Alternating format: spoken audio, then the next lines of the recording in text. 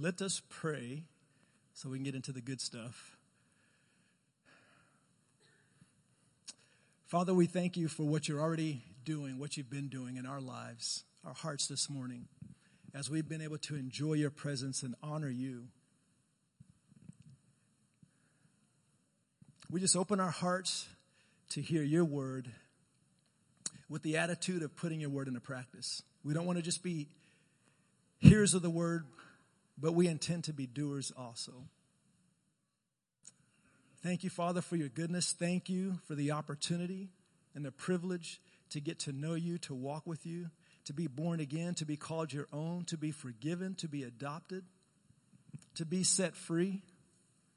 We thank you for that, Father. And now our desire is to live a life that honors you. And so we open our ears this morning to hear what the Spirit of the Lord would say to us.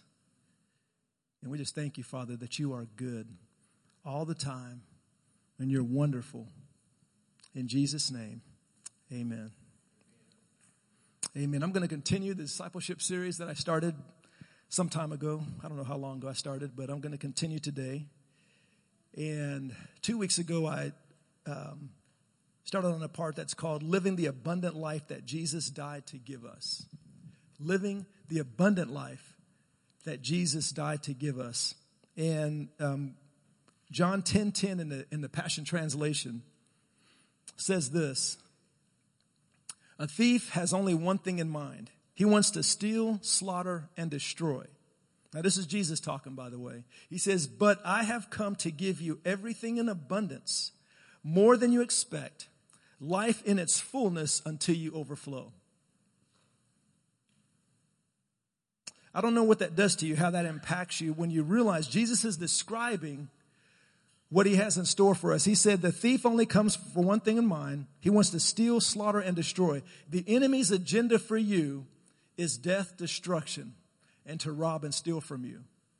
That's his agenda. That's his desire, his plan. But how many of you realize Jesus has a bigger and better plan? He says, but I have come to give you everything in abundance, more than you expect, life in its fullness until you overflow.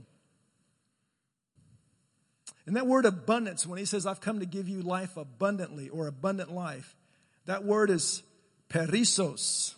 I've been practicing. It's perissos. That's the Greek word for abundance. And it means over and above, more than is necessary, super added. Exceedingly, abundantly, supremely, something further, more, much more than all. Superior, extraordinary, surpassing, preeminence, superiority, advantage, more eminent, more remarkable, more excellent. That's what that word means. Perissos. Perissos. And that's what Jesus came. That's the kind of life he wants us to have. Now the question is are you living that kind of a life? Are you living that kind of life? If you're not, there's good news because you can. Amen.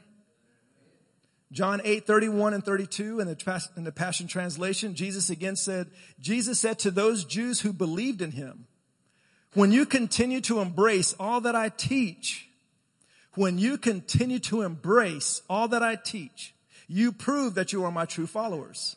For if you embrace the truth, it will release true freedom into your lives.